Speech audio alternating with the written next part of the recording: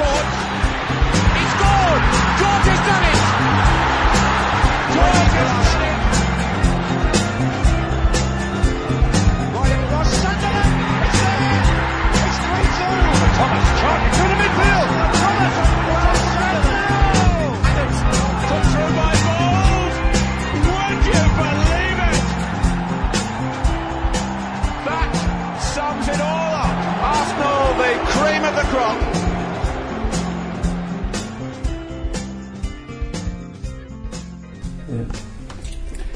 Welcome to the 159th edition of the Gooner podcast. This is your host Kevin Whitcher.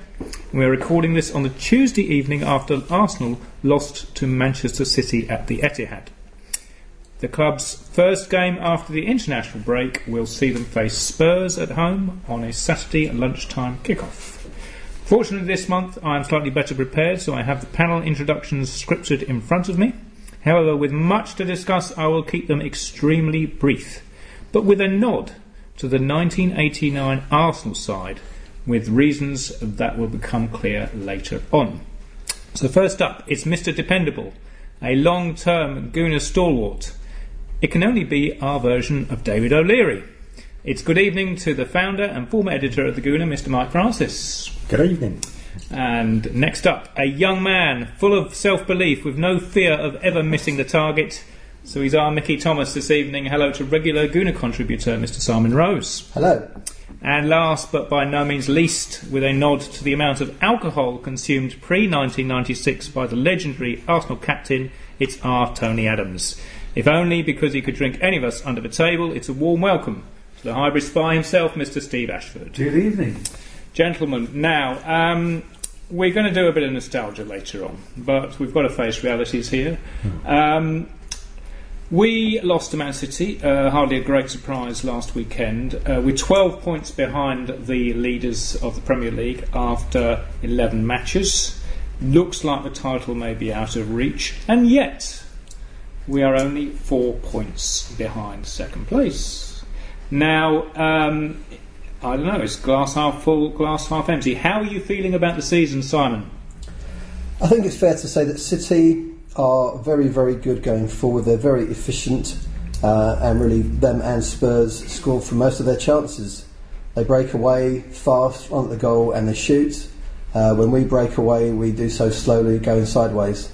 And I think that's a key difference between us and the sorts of sides above us that we're trying to aspire to be the equals of. I think that I wrote a piece in the current Gooner about the early results, the early defeats being red herrings, in that the press went absolutely crazy about the results as if it meant an immediate crisis for Arsenal. But in a way, to me, we lost the games we tend to lose anyway. Liverpool away we tend to lose, Stoke away we've often lost. Obviously since then Watford is different in that way. We had won matches at home we'd normally win over the course of a season, so I wasn't especially concerned by some of the early defeats. I think since that point we've done okay. We know the problems in our team, they aren't necessarily new, they haven't necessarily gone away. There's the same old concerns off the pitch that are kind of rumbling in the background that are a little bit sort of dulled down now since, compared to last season. And I think we're kind of having the season we maybe expected, with a few surprises here and there. That Sanchez hasn't played as much maybe as we thought, hasn't scored many goals, and people can't decide what they think of various players. Pretty much what we expected, I think. So on that level, would you say you're disappointed? I can't decide if I am or I'm not. I think, like you said, you could look at how things have gone and think it's been rubbish, we're in a terrible state, the AGM's a nonsense, the board is meaningless, why don't they bring people in? And yet actually, like you said, in terms of points, and points are the thing that matters until the very, very final table of the season, we're actually close to second. I know for many people it's a case of we've got to win the league or what the hell's going on, but really that is very hard in any given season. City are obviously currently in wonderful form. We're not in anything like that form, but we're close towards the top, and that's okay for now. Mike, are you looking forward to the North London derby? I always look forward to the North London derby because I just love the passion that it brings out in fans on both sides, to be quite honest. It's rare that you get Arsenal fans getting too wound up at games against the opposition. It's normally if they're going to get wound up about anything, it's their own team. So I'm looking forward to it from that point of view. But with some trepidation as to what might happen. Exactly. But then I think that's been every North London derby in my supporting lifetime. You always fear the worst and hope for the best, and I'll probably go into that game much the same. Okay. Are you enjoying Manchester City's football, Steve? I'm enjoying Manchester City's football in as much as it's pleasing on the eye. I hope someone takes them down soon.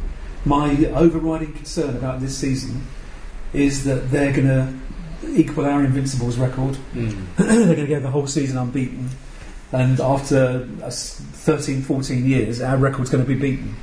It took us 100 years to take Preston's Invincible record and equal it. I'll be a bit upset if someone does that so soon after we did it. But there's so much money at City. They're run by a state, as everyone says. So much money. They bought brilliant players. They got probably the best manager in the world. You have to admire them, but at the same time you look at them with a bit of envy, and also, come on, let's just hope that someone gives them a real thrashing quite soon. Okay, well, on that idea of the manager and how it compares with Arsene, I'm going to read out Lee Dixon's quote from BBC 5 Live last night. Regards Arsenal, I honestly think they're unfixable under Arsene. What he's got there is he's created an environment which the players don't really know what they're doing without the ball. They do it now and again. They did it against Chelsea. They got it right against Chelsea in the cup final and in the league, and you think, wow, they're back. And then they fail again like they did against Watford, and then you see them trying to press Man City, one of the best passing sides in the league. How is that allowed to happen? If you're not a pressing side, then you have to press for months and years at a time in order to get it right. It's really difficult. It's not just a case of you all rush to the ball. There has to be triggers. You need to know when to press, which is just as hard as knowing when not to press if you're a pressing side. Because sometimes you have to unpress, if you like, and just sit where you are. Just running willy-nilly at the ball is a disaster, especially against City. Now, the reason I read that out, because Guardiola's had one season at Manchester City. So Lee Dixon talks about needing to do it for a long time. I'm not aware that City were a pressing side under Pellegrini. So he's got them at it quite quickly. He's got them organised. He's micromanaging the team. You can see that.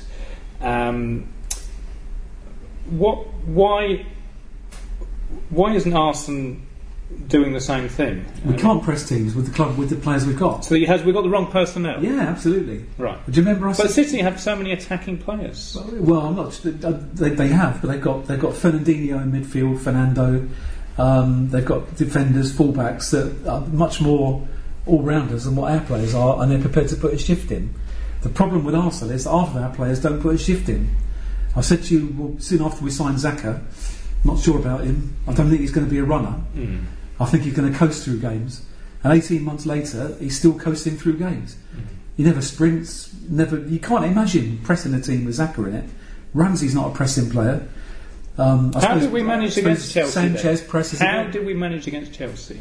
Well, we had Welbeck, Iwobi, Mustafi. Different personnel. Ramsey was in that team that day. Okay. Granted, Xhaka was in it, but I don't think Chelsea were anywhere near the same class as Man City, although they're the champions. And I just don't think we're set up to press teams with the personnel we've got. On Saturday, we played Coquelin in the back four. He would have been an ideal presser in the midfield, but I mean, what was he even doing on the pitch, Coquelin? So he was in the back five. What was he? I mean, was he definitely defending all the time, or did he come out sometimes? No, he was the third man. He played.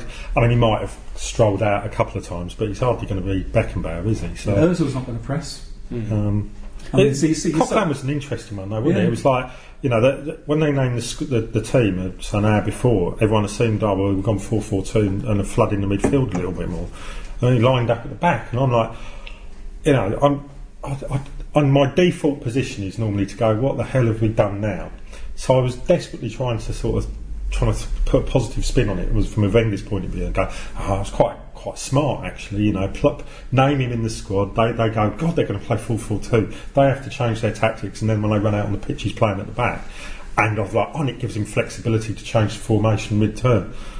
But I think I was just fooling myself as much as anyone trying to think like that. Why would you play a player that hadn't started a Premier League game against Man City in a position that he's, as far as I know, has never played? There's some key differences between Arsenal and City in that City have a sense of excitement. They've got a new manager, it's Guardiola. He's got a fantastic reputation from recent years. That his reputation is fresh. Wenger's isn't. They have a colossal turnover of players. They went and spent God knows how much just on fullbacks this summer.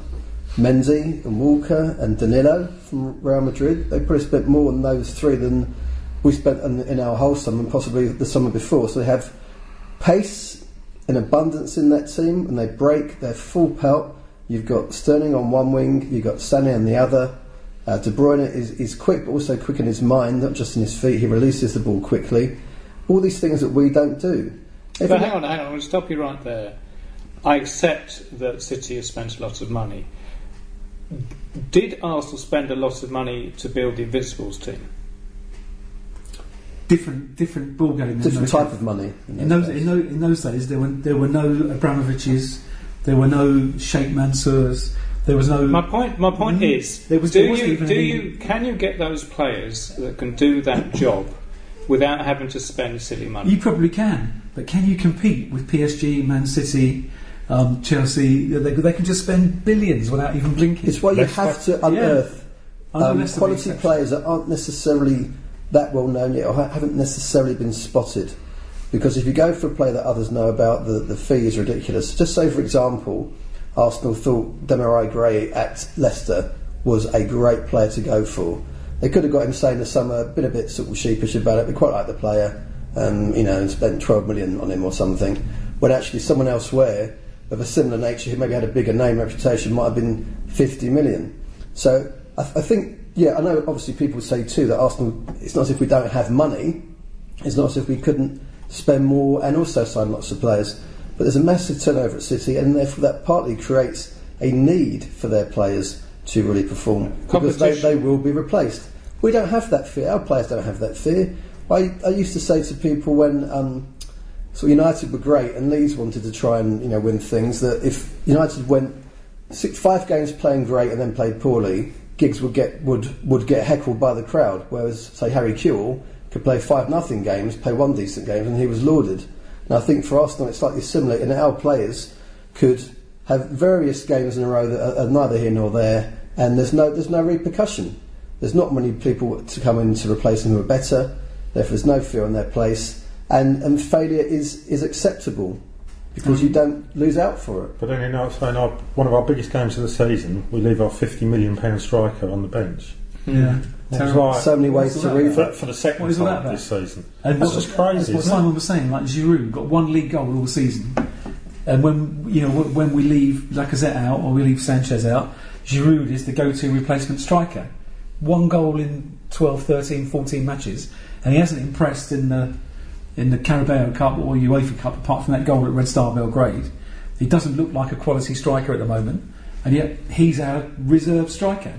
City, they could pick from 4 world class strikers. We've got 32-year-old Giroud. Well, yeah, when you say that with City, actually they've probably only got 2 out and out strikers, haven't they? Yeah. When Aguero damaged his ribs, they were wrapping Jesus in cotton wool, because that would have been a bit of a disaster for them. Don't think they wanted Sterling playing up front for the rest It's of the also season. easy to look at a team in really good form and think, well, this is it. Everyone should aspire to that. And we know last season they won their first 6 league games, didn't win the league. They look amazing, unstoppable right now, but it's only right now. It's 11 games. Steve was saying before, I'm worried they're going to go invincible. Well, that's another 27 games. There's so many things that get in the way. But they're on combinations of matches already. Yeah, the combinations of matches and timing matters so much. It's nearly half of the Invincibles record. Do you think that Guardiola's style of micromanaging during the game from the touchline has genuine impact? Yeah, I do actually. Yeah, I do. Yeah. Right. Yeah. What I miss a hell of a lot about Arsenal is you look at all the other teams that we play, or most of them, and they've got a manager on the touchline goading the players on, kind of kicking every ball with the players. It's almost like the 12th man. Our 12th man's sitting there trying to do his zip up. But the thing is, if you're winning, whatever the manager does looks, messianic. If your manager's doing nothing, it's like, oh yeah, it's quite assurance. He knows what he's doing. The players don't need to be told what to do. It's all good. And then the team aren't winning. It's like, why is he doing something? And similarly, Guardiola is getting involved in everything. We don't know what impact directly his comments are having on the players, whether or not that's actually affecting what happens on the pitch, adversity or otherwise. Whereas Conte at Chelsea is also all over everything. Yet when they're not getting such great results, it looks a bit ridiculous for it. Good point. But they get more good results than they get bad ones, and they have less bad results than we do. So I'd rather go down that route than have a guy that just sits on his arse all day long. Okay, I'm going to go to the questions contributed by our Twitter following and one by email. So I've put these into themes just to get through them all, because we did get quite a lot for this podcast. So many thanks for those. I'm going to start off. I've got them into headings. This one's under the heading Wenger.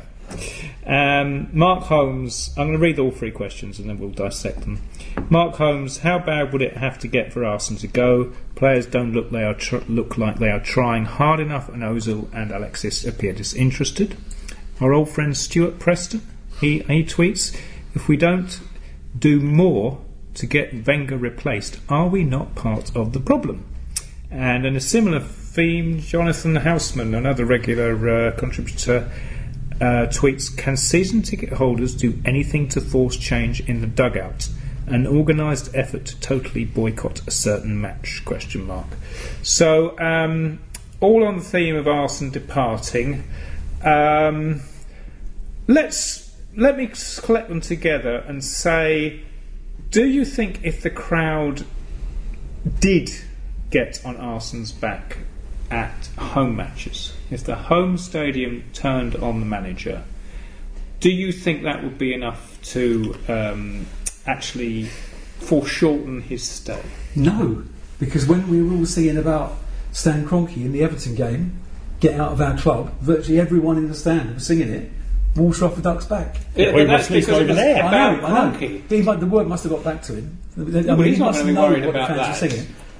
For the last 10 games of last season, possibly even more than that, there was demonstrations against Wenger. There was demonstrations outside the stadium, and there was some chanting at some away games. He was aware that 78% of the AFC didn't want him to sign a new contract. He was aware in the press, online, everywhere, that Arsenal fans did not want him to sign a new contract. They wanted him to go. He doesn't care about what the fans think. I mean, he signed a new contract and he's still in. He might not care. But ultimately, does his position become untenable in terms of his theoretical superiors? Okay. If you had 60,000 people in the stadium, let's ignore the away fans, and they all turned, or 80% turned, and really got on his back, like the couple of thousand do when something else goes pear-shaped. Then I do think it would put significant pressure on him, and he probably would maybe get the message. But that is not going to happen, because one, it's rare that we get 60,000 in the crowd, and two, we certainly don't get 60,000 people who are going to do that, because whether we like to admit it or not, there is still plenty of people. You've got your tourist element who are just there for a day out taking selfies. You've got plenty of people who are just there, quite happy to have Wenger there, and then you've got people who probably, like me, I'll hold my hands up and go, I'm probably not going to change anything. I'm just sit there and suffer the occasion. Are we part of the problem? Absolutely. And Stuart, Mr. Preston, I'm name checking. He's done the right thing in many things. He's boycotted it. He's stopped going to games. He's been, a couple of times in the last 3 years just to bring his son along and introduce him to it. Upon the killer word though here, Kev, that's a misnomer in this, because 60,000 people is not a single entity. It's just 60,000 disparate people who may or may not, on their own, decide to sing or chant or boo or swear or anything. It's like at games, even just Arsenal, hardly anyone gets involved. Lots of people just sit there looking or chat about telly last night and happen to miss a goal or something. So the idea that we en masse could collectively do anything is quite limited. I think Wenger's got such a thick skin as well. I mean, I think he would take it to heart for that one match, and the next match, we might go and win, and then he'd say, "Oh, they will love me again now." I mean, we haven't sung one Arsene Wenger for 10, 15 years. Oh, come off it. When was the last time we sang one Arsene Wenger? It would have been an occasion last season. Yeah. I mean, Probably the cup final. Normally when there's a demonstration against him outside. I mean, you realise I don't see my name anymore. Maybe they want me out. I think It's just water off duck's back. We're stuck with him forever. But to your question, though, Kev, really, if you had certainly a sizable and audible quantity of people at home games singing something simple, let's face it, it's not going to be complicated, Wenger out or we want Wenger out. If it was sufficient and lasted enough of the game that the media got on it and were banging on about it in phone-ins and on TV programmes, in the papers, that it became a real obvious thing. And then with the next home game, it just starts from the beginning, even if we haven't even started playing yet, or we're actually playing quite well, and it just carries on. It might, in the end, get to Wenger enough, but I think only if there is already in place some idea that he's going to go, say, at the end of the season. If he knows here and now, halfway through the first season of a 2-year deal, that he is staying for 2 years, I think it makes zero difference. And I think also the idea it makes a difference to Kroenke, to me, it's a bit like if you flick a lighter in London, it doesn't start a fire in Cincinnati. It's not going to have any sort of effect if there's anger here, because I think what we saw with the AGM is that everything really, other than what Kroenke decides to do, it's just sort of background noise. So, all right, I'm going to combine a couple of questions here. The one from Mark Holmes asks is, how bad would it have to get for Arsenal to go? Do we think if Arsenal finish outside the top 4 and are not in the following season's Champions League, at the end of this season, there is any chance that his contract would be terminated? No. I think it depends how far outside the top 4 you are. Right, okay. I mean, we weren't in top 4 last year. Okay, we won the FA Cup. But 2 seasons in a row. I think we'd have to be a long way out of the top 4. Right, okay. I was listening to Talk Sport on Sunday morning. This gives me an idea of how other fans think. And an Arsenal fan phoned up about the Man City game and said, I'm really dreading it, we're going to get thrashed. We should have got a new manager last year, the whole club's in turmoil. Woe is us, I mean, the two presenters both said, what do you mean woe is you? You won the FA Cup 3 times out of the last 4 years. You've been in the Champions League 21 out of the last 2 years. You always finish in the top 4, apart from last year. You always finish above your local rivals. You're 1 point above Spurs. What are you moaning about? That's the theory that everyone thinks. Right, okay. I'm just going to leap down to Simon Albert's question. Is Arsene Wenger's end-of-season review, referred to by the man himself at the AGM, just more bollocks to appease the doubters? Why would he have said that? Why would he have said that his position would be reviewed at the season? It was an odd comment, wasn't it? It kind of stood out as being very un-Arsene-like. I mean, he's come out with the judge me and May thing plenty of times. Or, I'm not sure he has actually, but we'll tend to think he has, even if he hasn't. We said in October and disappears in May. It's kind of similar to that. I do wonder whether it was just something to appease people. He's clearly aware that there was a high percentage of people that weren't exactly in favour of the new contract, and maybe that there was a question at the AGM. I'm trying to think who it was. It wasn't yours, was it, Kev? About the targets and that. Was it Phil's? It was Phil's. Yeah. About targets and what are the repercussions of not hitting the target and when is it reviewed. And we were told he does have targets. He does have targets. You can tell that he's aware of the fan unrest, because the first thing he says at the AGM when he does his speech, first thing he says is, trust me guys. Every year he says this. Trust me guys, I suffer every defeat with the same pain that you do. And probably you inflicts them on us. Yeah. He knows how to play the crowd. It ruins my weekend exactly the same as it does yours, because he wants a sympathy vote from us. It was significant, though, at this AGM, when he got up to speak, for the first time I'm ever aware, there was not a round of applause before he spoke. And normally there is. Was he introduced this year? Yes, he was. Huge round of applause afterwards. Yes, well, he placated the... but he... Whatever you think of him, he's a good speaker, isn't he? Oh, yeah. But also, I think for him to say, I'll be reviewed at the end of the season, that is the kind of the Cantona-esque throwing the sardine into the trawler kind of moment of, or you kind of would like, a lot of you would prefer that I go, so I might go, It's sort of giving you like a bit of a strand that things might get better. But also, I think that for all the ire there is towards Wenger, and I think towards the end of last season that turned more on Kroenke. A lot of people felt, and you guys obviously were there, that the AGM showed not only how removed Kroenke is from everything else, but also just how much, although people want Wenger to go, is he the glue that holds it together? How much worse would this be if somebody else was involved rather than him, who doesn't have the sort of Arsenal backbone, if you like, that he has? That if he went, who there, if a new guy comes in, has much Arsenal knowledge or know-how about them? What is Arsenal knowledge or know-how? What is this backbone of which you speak? What is it? Well, the last 20 odd years, let's face it, you could work out the sort of percentage of how much of Arsenal's existence has been managed by Arsene Wenger. I mean, he is an incredible thread through our history. We existed before the win ratio as well. I mean, you say about that. I mean, to back Simon up, the win ratio with Wenger is massive.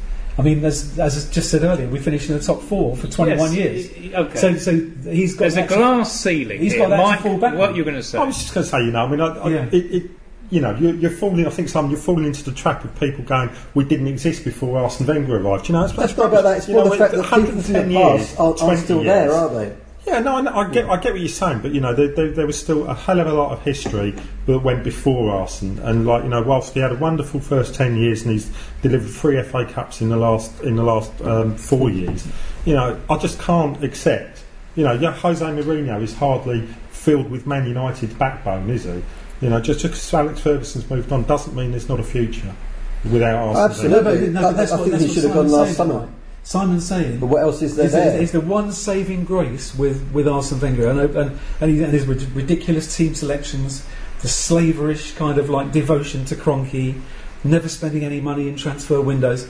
The one thing that you have to say about him is that he's one of us. Yes, but all right. Here's another idea I'm going to throw at you. Okay, the way a modern football club operates. Okay, it has people in the structure, which mean it is not totally dependent on the first team coach to move forward. So, for example, if you look at Bayern Munich, you've got a group of, some of them are former players, or some of them aren't, but they've been around a long time. They have a structure in which the coach of the first team comes in to do a job, normally for 3 seasons, 2 seasons in Ancelotti's case, whatever. But basically the place doesn't collapse because they fire the manager. The worry amongst the Chelsea a few times. Now, hang on. Chelsea have a structure. Yeah, the manager is a very prime example of a club that can interchange managers without affecting the bigger picture. Okay, which is basically they've got someone in charge of football strategy who puts all these players out in all these other clubs, and who's now just left.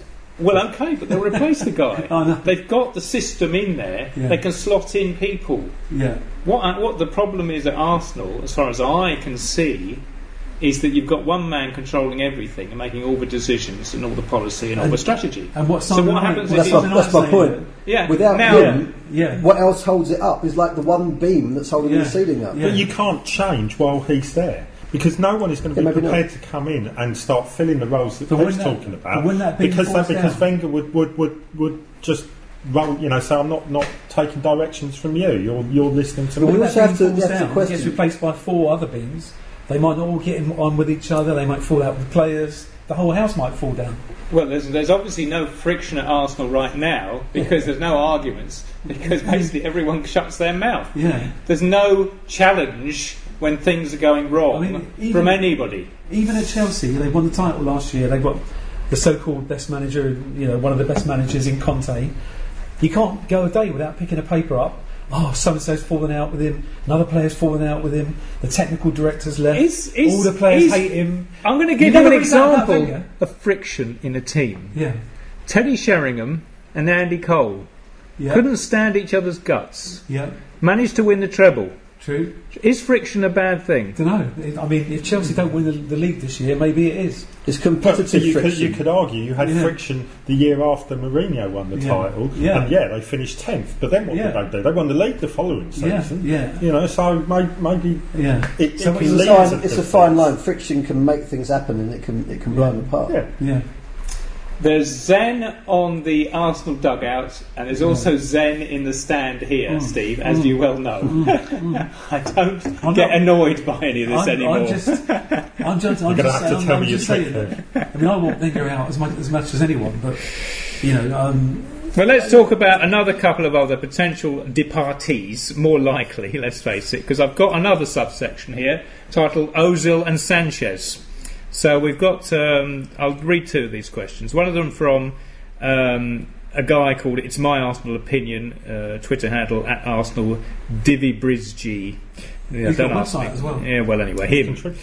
He asked, does the panel believe the team would actually be better off if Alexis and Ozil were ostracised from the group ahead of their departures?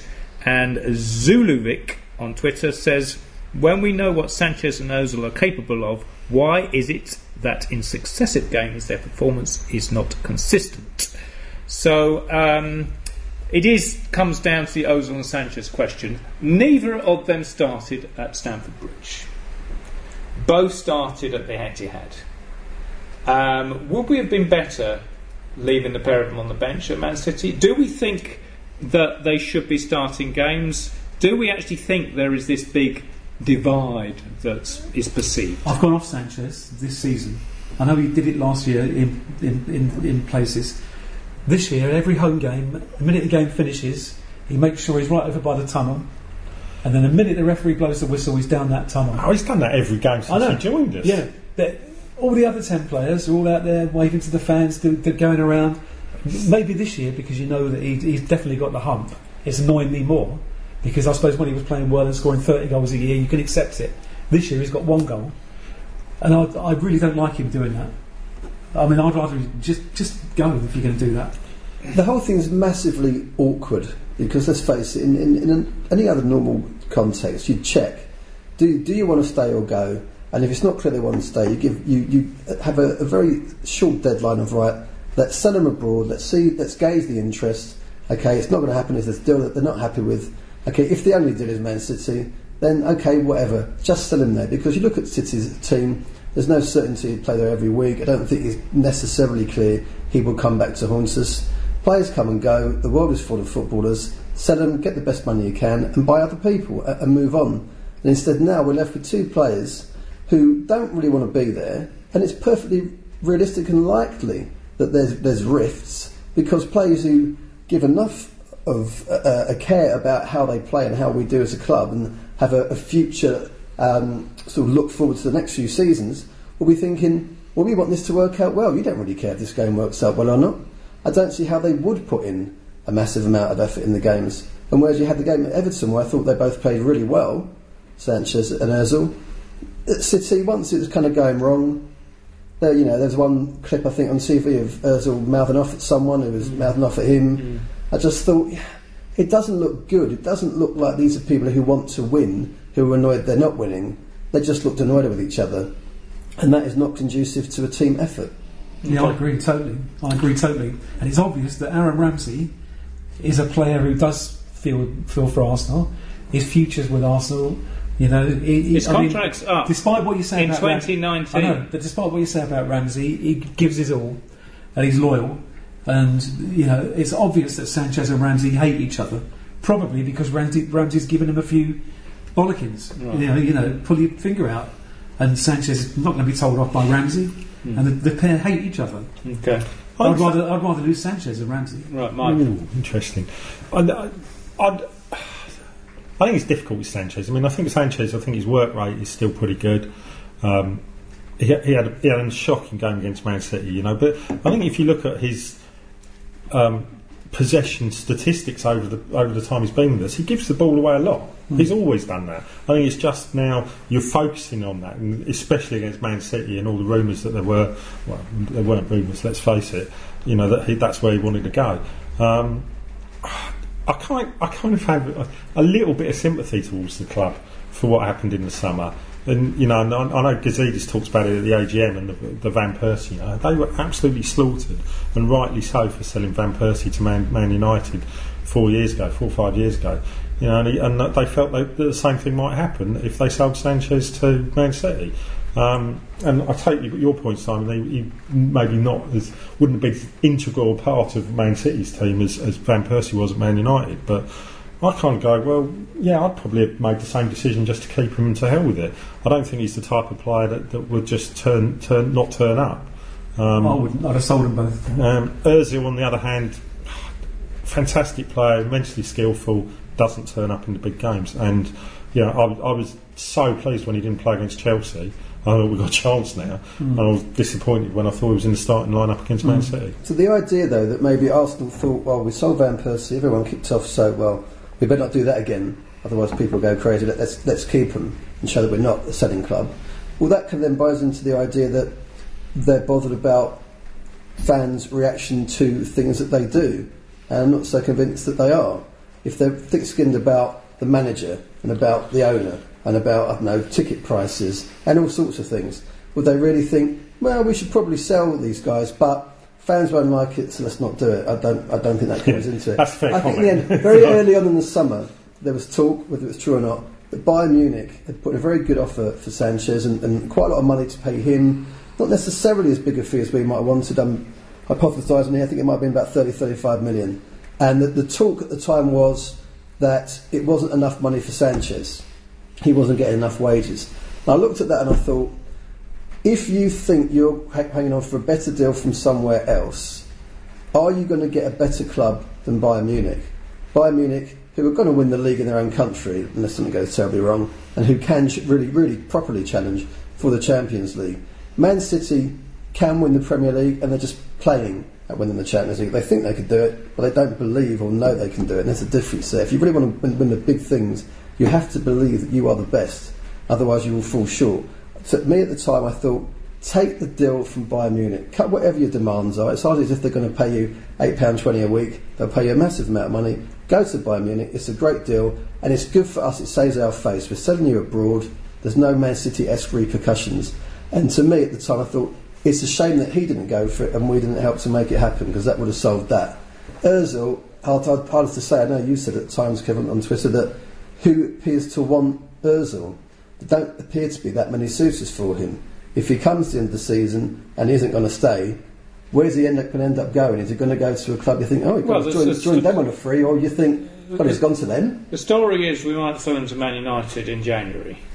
Whether or not there's any truth. But I read a story saying that they can't afford his wages, or they won't pay his wages. Right, okay. Well, let's just hypothetically say that they came to some agreement. Do you think United would get more out of Ozil than Arsenal did? Did Mourinho get more out of him at Real Madrid? They did win a title. Yeah. I don't see Ozil as a Mourinho type of player at all. No. Mourinho he likes having the players, but he wants work rate. And he's not 6 foot tall either. I don't think he got that out of him at Real Madrid, to be quite honest. I just think Real Madrid were the force that they were. They play like Man City. They've continuously got possession, so he looks a lot better player. If you want him to run around and get possession back, he ain't your man. No.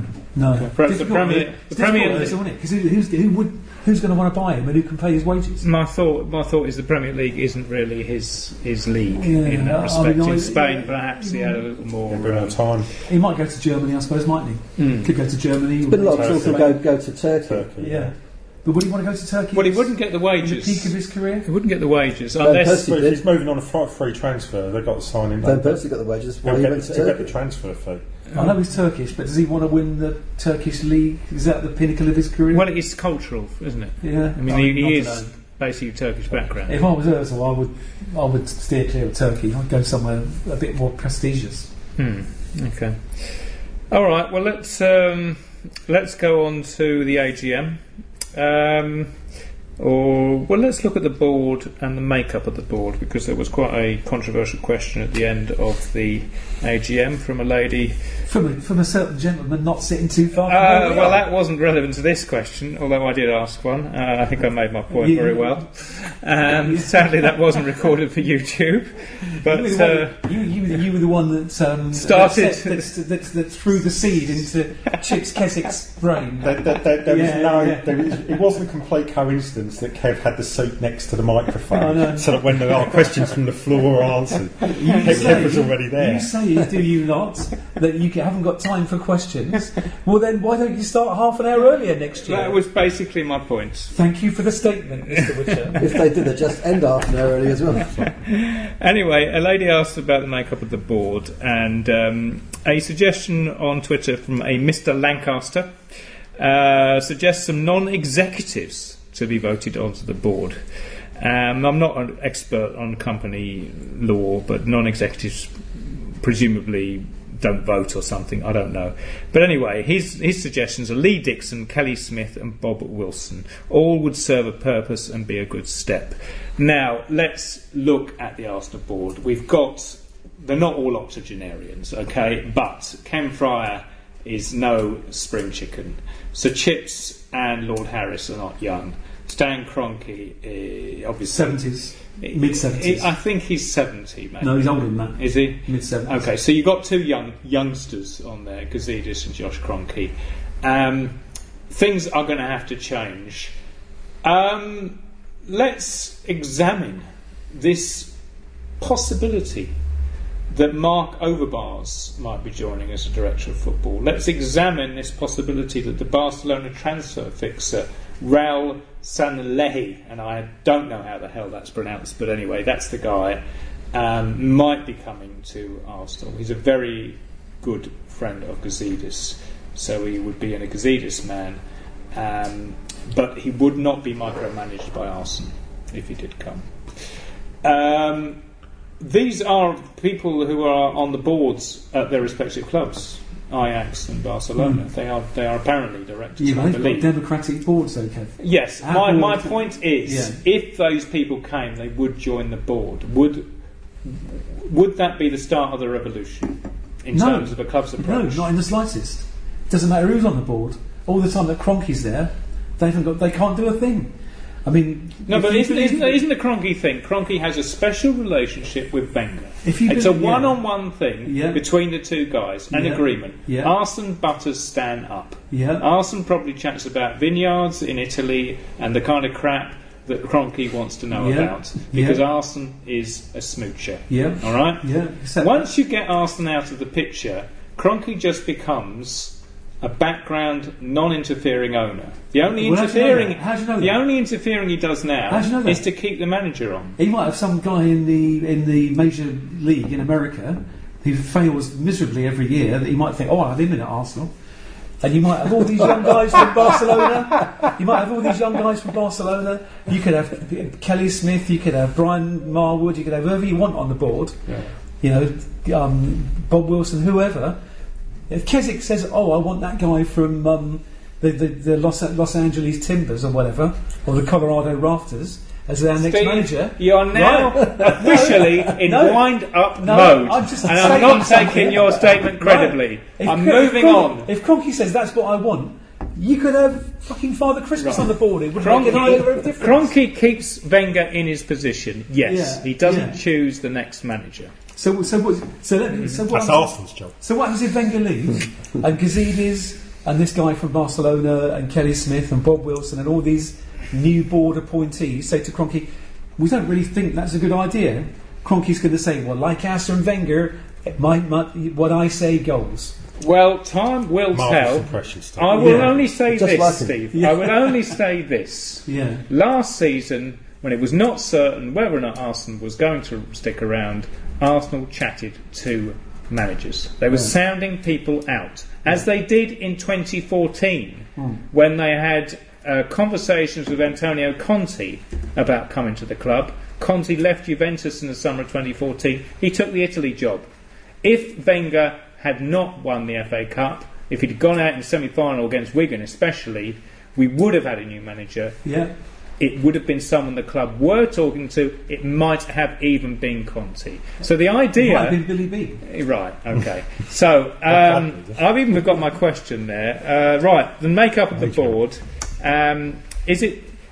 I mean, basically, do you think these guys are going to arrive? Do you believe it? No. If they do arrive, what are they going to do? Yeah, well, I think that's the thing. I think the concern has always been is like there's no one on the board at the moment that is capable of making a decision that I would trust to replace Wenger anyway. So I think we do need somebody there. Who it is, I'm not sure. You know, Mark Overmars seems to have a good reputation. He's obviously got an Arsenal connection, albeit a fairly fleeting one. Doesn't do him any harm. He knows the world game. I wouldn't object to that. I think the Overmars thing is to do with development of youth. Yeah, you see, I think you're right. I mean, it's what he's done at Ajax. So he's maybe more the Barcelona guy. He's the fixer. But would it? Okay, how big a difference would it make? I don't know. Is the answer, I suppose. Yeah, I think the key thing is, it'd be wonderful. I'm sure most Arsenal fans think it'd be great if we had, legends, figureheads, from Arsenal's playing past on the board. The types of names you mentioned, great. Bob Wilson, Kelly Smith, Lee Dixon's been mooted, and almost any number of people. It'd be wonderful to have on the board, and they could spread beyond the kind of old white board to embrace the full range of people. But you wouldn't want them to be patsies. You wouldn't want it for them that they're just there as sort of a bit of PR to the fans. You'd want it for them it to be meaningful, and that they'd actually feel it would be meaningful. Because any time they would be there to really connect between the business side and the fans and bring the fans a bit sort of closer. If those people, like say Bob Wilson, was somewhere and being talked to by fans, you wouldn't want him to feel a bit sort of embarrassed at what he's supposed to be, his role's supposed to be, and it doesn't really amount to anything. I think this is all possible and meaningful if and when Wenger goes, in that the structure changes and that people could have a meaningful impact. And like you're saying, Kev, if Kroenke's current relationship is essentially with Wenger, does he then become someone who isn't just in America and who has conversations with Wenger and comes to some games, but he just becomes somebody who's in America, and really he leaves the other stuff to Gazidis with the coach of the day? That structure may well change, and then those different people on the board would actually be meaningful rather than just figureheads. Yeah. That would be the ideal scenario, wouldn't it? Okay. I'll just briefly mention a question from Steve Hawkridge.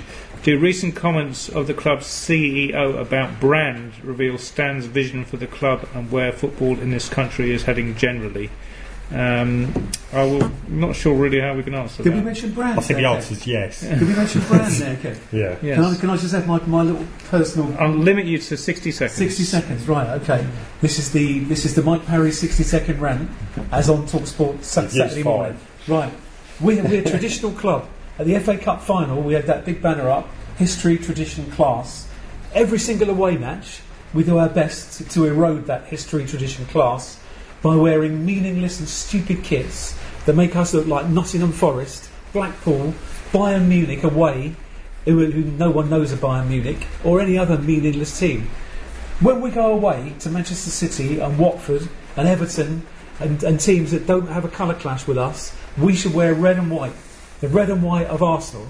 No way should we be wearing stupid kits that every other club wears just so that we can sell more of them and develop the brand. The brand is Arsenal FC. We wear red and white. We do not wear fucking black, pink, blue and any other fucking colour under the sun. We wear red and white. We only wear those colours when there's a kit clash. End of rant. Thank you very much for that. I agree. That's how it should be. But one thing to add on that is, if you talk about brand, I find it utterly unbelievable that in this era where clubs have got shirt sleeve sponsors, and Everton quite beautifully have Angry Birds, which pretty much sums up half their crowd, that our kind of shirt sleeve and naming rights stuff was sort of rolled into the kit or stadium deal for nothing. Yeah, what the hell was that all about? Quality commercial. How could we get nothing out of these things? How much on earth are Man United getting per season to have their training kit sponsored by Arsenal's something? commercial clout is a long way behind even equivalent. Well, I wouldn't mind a sponsor. I disagree with that. I'd say our commercial clout is still up there with some of those clubs. The fact is, though, that we tie ourselves in for stupidly long deals, and the picture changes, and then we're out of the loop. You know, we'll catch up, and we'll probably when it comes up, we'll probably get a very good deal. Maybe not Man United-esque, probably not Man City-esque now, but I reckon we'll be alongside Chelsea. But the problem is Chelsea have had it for 3 years. When those cycles change and we get our next deal, and we think, okay, now we're up there, we've got parity with the others. The others then, when they do their deals, absolutely knock ours out the ground. You think, oh, actually, it wasn't that great a deal. Yeah. Well, Chelsea even took the step. They bought themselves out of the deal, didn't once. they? They did it more than once. Because the incremental increase was such that you feel that Arsenal would sort of treat that as a bit sort of, unethical. Yeah, we wouldn't do that because we're classy, have history and tradition. Would you wear an Adidas kit for more money, or would you wear a decent kit for less money? Because I personally hate how do you Adidas define kits. decent? They're subjective. Adidas kit is not a football club kit, it's an Adidas kit. Oh, right. A Puma kit is an Arsenal kit, a Nike kit is an Arsenal kit. An Adidas kit is an Adidas kit. Whose kit did we wear when we won the league in 91? Adidas. Okay. And the reason I say that is because those three stripes dominate everything. Yeah, well, that's their trademark. I don't want to be an Adidas kit. Right. Well, you'll be an Emirates hoarding, won't you? I don't mind that, but I just don't want to be Adidas. I don't want Adidas. All right, I've now got a subsection entitled Decline. I'm going to read out 4 contributions, and we'll see whether or not we feel like talking about them. From Dennis, aside from... his Twitter handle is @Batty's Tutor, which is very witty. Aside from the thought of the manager leaving in a couple of years, what gives you hope about this football club? Mr. Lancaster asks, although hard to predict, is there anything to look forward to in the next 10 years? I fear that we are going down the road of Newcastle. Anthony Glenn asks, there is an alarming drift happening at the club. Does anyone have any optimism that this can be halted and how it will be achieved? And finally, Jonathan Houseman, each club has a direction they want to go in, promotion, Europe, etc. When a club has no direction, what is the point? Shall we all commit suicide, or is there anything we need to add to that? There's people that are more depressed than I am. Exactly. That's incredible. Guys, I do feel bad when I hear people say that kind of stuff, because that is a window on people who really do feel there is no future, present or future. This is the alley we've been taken down. Do you realise that we're actually stuck in this cycle of gloom and doom and backwardness? Well, it's expectation, isn't it? It's sausages and caviar, and just drifting away and drifting down. We said earlier we're only 4 points off second spot, but we're light years away in reality. I mean, and I wrote the fanzine last year. We've got more in common with Charlton than we have Man City, because of Kroenke and the way that he runs the club. And the negativity of the fans, it's on a level with Charlton. There's no positivity around this club at all. You talk about expectations. It sort of seems it's how we're perceived by the public and by the media, in that Tottenham are perceived to be in a much better position than we are, and Liverpool are still talked up to win the league every single summer, and yet Spurs haven't won anything. Won one thing in the last decade or so. They haven't won the FA Cup, which they were famed for, since '91. They haven't won the league since obviously the year dot. Liverpool haven't won the league since 1990. They won it every single year when I was growing up. I thought nobody else won it. They haven't won it since 1990. They've only won one thing in the last decade or so. Yet they're seen in a favourable light, and yet Arsenal have won the FA Cup 3 times in 4 years, which to most clubs would be, success beyond their dreams. And yet it's sort of like patted away like it's meaningless. Yeah. It isn't meaningless. It might not be quite as meaningful as some people would like. Yeah. It might not be really challenging for the league, but we're not in the absolute depths of despair. No. We just have a bizarre balance going on. You wouldn't believe this, Simon, but I'm a negative person, but with some positivity when it comes to Arsenal. I think most fans are suicidal. Yes, well, I think it is all a matter of perspective when all's said and done, and it is also the divine right of any football supporter to have a bloody good moan, and I think a lot of us do that. So we'll find something to moan about even when the going is good. I'm now going to move on, thankfully, to Fortunately, we have our memories. Finally, nice segue. My last subsection, nostalgia. I'm going to start with one from Alan Thompson. With the printed Gooner coming to an end, do any of the panel remember buying copies from Sports Pages London? And on a similar vein, when did you stop buying the official programme? So, yeah, I remember going to Sports Pages. Mike, the first issue was only sold in Sports Pages. First issue was only in Sports Pages, contrary to a conversation I saw on Twitter while I was away, so I didn't get involved in. But, the first issue was only available in Sports Pages because I was too much of a chicken to stand on the streets and sell it. Oh, well, you managed to pluck up the courage and make the Gooner the success story it is. I used to work in the West End at the time, and I used to go in Sports Pages at lunchtime. And not only did I buy Arsenal fanzines, I used to buy other teams' fanzines as well.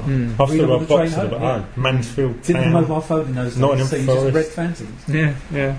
Yeah. On that note, the Gooner has been nominated for the Fanzine of the Year in the Football Supporters Federation Awards. I can now declare that we won't win it. However, we're going along for a good old feed on the night. So, do you know that for a fact? I just have a feeling, Steve. Don't worry. It's like John Wayne. He never won an Oscar or anything. You're as bad as the fans. Maybe I am. Anyway, more pertinent, there is a new film coming out celebrating a particular event. I'm going to now tell people who don't want to know the ending, this is a spoiler alert. Stop playing this recording Go now. out of the room. Basically, Arsenal won the league. Okay, so this is a question from Mark Holmes. 89, the movie is coming out soon. How many of the panel were there, and what are their memories of that night and days after? So I was the only one there out of the three of us. I was in Spain. Mike, you were in Liverpool. Yeah, no, I was in Liverpool. Missed the first 10 minutes because of the problems on the M6 getting up there. But yeah, no, I was one of the lucky ones. There was at least 40,000 Arsenal fans in the ground, from what I know. And you bought your ticket before the game had been rearranged? Yes, yeah. 40,000? True. Well, there was. if you speak to people, there was at least 40,000 Arsenal fans. Trivia question for you. Well, I'll reveal the answer at the end, so it gives you time to think about it. What was the date of the original game? Okay. Good question. Because I've got the ticket which has got that on it. Because they didn't reissue the tickets. It was just they were valid for the second game. Yeah. But yeah, I was there. So I missed the first 10 minutes. So I didn't see the Steve Bold header that just grazed the bar, which was on the 10th minute. Until I watched the game back on getting home on the Saturday morning. Did you travel up in it with any real hope, Mike? I don't know. I think I did, which probably is because I was young and naive, and if I did it now, it wouldn't be the same. But yeah, I was on Travel Club Coach 18, which I took to be a lucky omen because it was 18 years since we'd last won the league. And as I may have told on this podcast before, I sneaked a Liverpool fan into the Arsenal end of the ground. Why? So the girl that I worked with, and she was a Liverpool fan. You had a spare ticket? No, I bought her a ticket for the original game. I said to her at one point, she was a typical Liverpool fan, never been to Anfield. So we'd sort of been told and say, you can't come with me to the Arsenal game, the original scheduled game. Couldn't get her a ticket in the Liverpool end, so got an Arsenal one. Always thought, we'd probably be able to swap it on the day of the original game. And didn't, but yeah, she chose to come along anyway. So she was a Liverpool fan. And the story goes is we were right at the back of the Arsenal section terrace when Richardson had his injury in the 90th minute or 89th minute, with McMahon prancing around the pitch throwing one finger at everyone. And I was like, well, we've come close, we've done well. I was probably the David Pleat, divine justice. And she was going, there'd be injury time added on for this injury. So it's not over yet. Rest is history. Rest is history. We had the opposite side of the Anfield Road end. Yes, it's what we are now. We're the opposite side. Yeah. So you can see the Arsenal fans in that corner. The goal. So you watched it on TV or in the pub? I watched it in a pub in the Caledonian Road with Tony Madden, Aidan, and all those Tony Madden crew, and a few other people. And I remember sitting down at a table watching it on a little TV in the corner, because in those days, one telly, it wasn't quite black and white, but it might as well have been. I think it was a 24-inch, and in those days that was a big TV. Sitting up there straining, I remember having big gold glasses on, big 1980s glasses, struggling to see it. And I remember when Thomas scored the winner, everyone else went absolutely loopy. The tables went up, beer went everywhere. I mean, people just couldn't believe it. And I remember I sat there, I wanted to see the two come up on the screen. You didn't believe it? Before I celebrated. Didn't believe it? Yeah, I wouldn't celebrate until I saw the two come up on the screen, because I just thought he's going to disallow it. Yeah, he has to disallow it. Yeah, he's not going to allow that. Why? They're Anfield, 2 minutes into injury time, he's not going to allow that. That's going to be disallowed. And when I saw the 2 come up, then I joined in. Incredible. Okay. Brilliant. Simon? I watched it at home with my mum, dad, and sister. And How old were you at the time? Youngster. Don't know. You can say under 16. Younger. But after Liverpool that week beat West Ham 5-1, which meant West Ham had gone down, and it was clear we had to win by 2 clear goals. I thought we could do it. And at the time, we were very positive that we could do it. I recall at the start of that season, in Match magazine, I think it was, or 90 Minutes magazine, Emlyn Hughes was a columnist in the magazine. He praised all the teams at the start of the season. And what he said about Arsenal was, along the lines of, lack what it takes to win games in the last minute. Literally is what he said. And that week I was confident we could do it. And on the day of the game, obviously we got to half time, got the goal. When Michael Thomas went through in the middle of the second half, and you're thinking, oh my God, this is it. And he didn't score. We were absolutely mental at him. We literally killed him from 200 miles away in London. And it came towards the end of the game when Richardson was on the ground. I remember saying to my dad, we were all just standing up at this point. I said to my dad, I wonder who's going to get the winning goal. And he just turned around and looked at me as if I said something utterly ridiculous. He didn't have any words to say. And of course, when Thomas went through, it was just that moment when Dixon puts the ball forward and Smith knocks it through to Thomas. And there was, I can't recall which Liverpool player it was. Someone was there that could have blocked it at source from Thomas. It just kind of went behind him, and you knew it was on for Thomas to go away with it. So you knew something was possible. It was about the last chance we were going to get. Something was possible. And he kept going. You're thinking, hit it. Just hit it. Oh, yeah. Don't wait. He was a laconic sort of player. Just hit it. And you saw people descending on him. Late, didn't it? And in your mind's eye, you were seeing the red sock coming in, knocking the ball away. And as soon as you saw the ball just emerge behind Grobbelaar, that split second, I thought, won the league. And I think, for me, I've always looked back on that match and felt that everyone obviously talks about the nature of the last minute goal by Thomas, but I look back on that season in games where we won, but added the late goal that didn't change anything about the result, but which was the goal fundamental difference, to that outcome. Yes. And even and I always look back to the game at home against Middlesbrough when Rocastle jinks around and scores a late third, so we win 3-0 rather than 2-0. It made absolutely no difference on the day. 2-0, 3-0, doesn't matter. Towards the end of the season, Derby at home losing 2-0, and Alan Smith gets a goal, we lose 2-1 rather than 2-0. Doesn't matter, we lost the game. What a mess. But without those goals, we'd have had to win 3-0 or 4-0. And at that point, when you knew that was what was needed after the West Ham game, you would have known there's no way we're going to go there and win 3-0.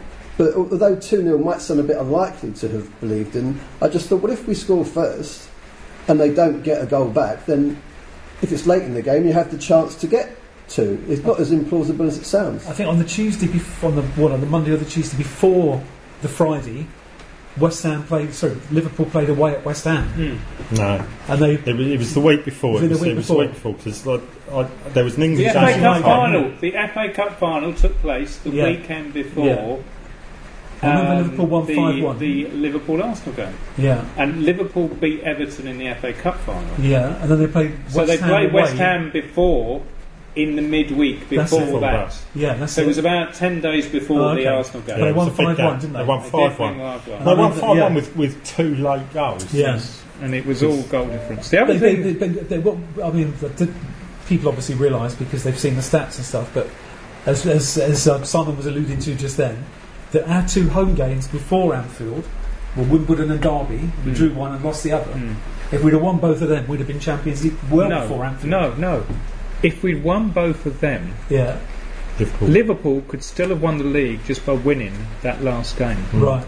Because I looked we'd at have been it. 3 points ahead of them rather than 3 points behind. So in fact, it didn't really matter but on one level enough, wouldn't it? dropping those points. A draw would have been good enough. Yes, Arsenal would have won the league with a draw. Right, so anyway, gentlemen, I've got to wrap it up then because we've actually gone over our hour. And I will just do the wrap-up, which is time for a quick plug for the current issue of the Gooner, as traditional, which can be bought outside the ground at the Spurs game or online if you wish to order it through the store section of the Gooner website. The next issue will be released for the Huddersfield midweek evening game. I think we'll do the calendar for the first issue in the new year, which will be Chelsea. Subscriptions are also available. If you want details of the content of the issues, just click on the issue cover on the right side of our website's homepage, onlinegooner.com. There is some potential hope for the future of the Gooner. I know we've more or less said this is our final season, but there may be a way we're able to continue. I will give full details in the next issue, but the long and short of it is that those guys who buy it currently on match days from our sellers, a good number of you will need to commit in advance to get it through the post via subscription for us to guarantee continuing. So we'll give you full details of that, but we think we've found a way which we can keep going. So keep an eye on the website and the issue. You'll get the details there. As usual, a reminder that you can contact us regarding anything to do with the podcast via Twitter @GoonerPodcast and email goonerpodcast@gmail.com. Thank you very much for the questions and topics submitted for today. I think I mentioned everybody. With that, it is goodbye from Mike. Bye, farewell. Simon. Goodbye. And Steve. Adios. And we will be back with the next edition in December. Until then, this is your host, Kevin Whitcher, saying goodbye and thanks for listening. La-di-da-di-da, la-di-da-di-dee. All good friends and jolly good company. Way!